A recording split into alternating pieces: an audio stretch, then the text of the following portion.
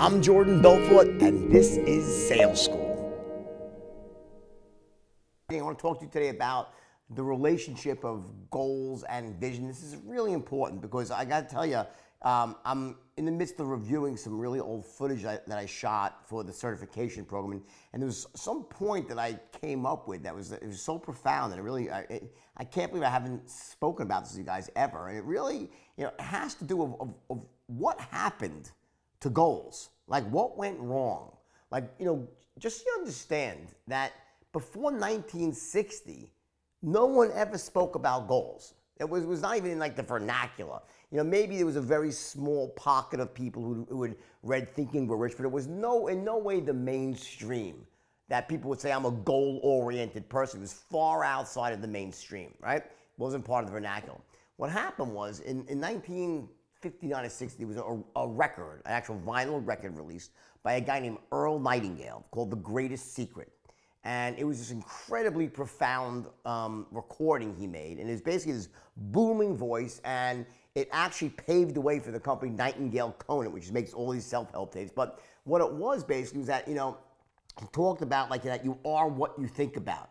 And he took some of Napoleon Hill's teachings, and he just was very charismatic, and it was just a great way of explaining stuff, that you are what you think about. And then the cornerstone point he made was that there was a study in Yale University that in 1940, of the entire graduating class, only 5% of the graduating class of Yale had set goals.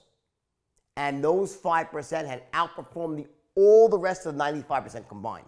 And that was the thesis that started the greatest secret, that you're become a goal-oriented person, you are what you think about. And it was like, people were like, wow, I mean, the 5% outperformed the rest. Well, as it turned out, it was bullshit. It wasn't true. It was one of those like folklore. It never actually happened. There was no study. It wasn't true, right? But the interesting thing is that it started this whole, trend towards goal setting and empowered thinking, and hurrah, it was a great thing. And through the 60s and 70s, it became this big explosion of a new way of thinking, and it led to the self-development movement in the 80s and so forth, with Dr. Bandler and NLP, right?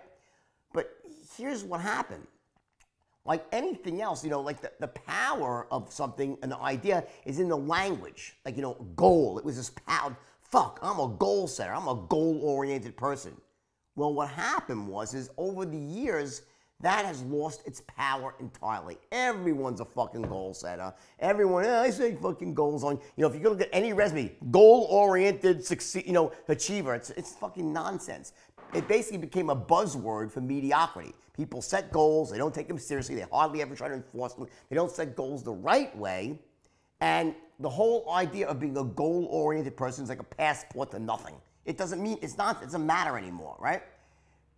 The modern way, the effective way of really understanding the importance of goals, because goals are fucking crucial. You have to have goals.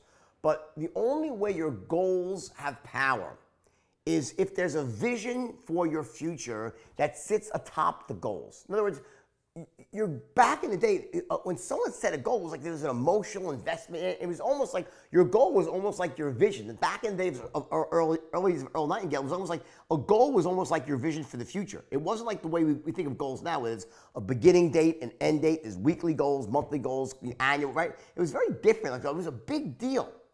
And it had this emotional, visceral connection to go out and achieve what we wanted. Our goal was to live a certain type of life. And that's really more of a vision. Nowadays, we talk about empowered thinking. It's really about vision. To have a vision for your future that truly makes you jump out of bed in the morning and seize every day.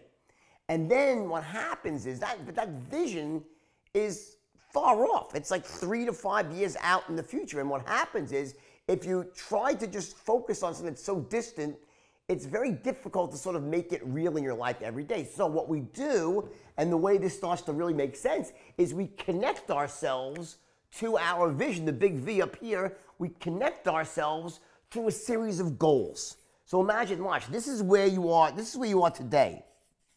Your vision represents where you want to be at 3 to 5 years from now, right? That's your vision. So what your goals are these little signposts, stopping off points along the way. They're almost like directional mechanisms that tell you, am I headed in the right direction or am I headed in the wrong direction in terms of my future?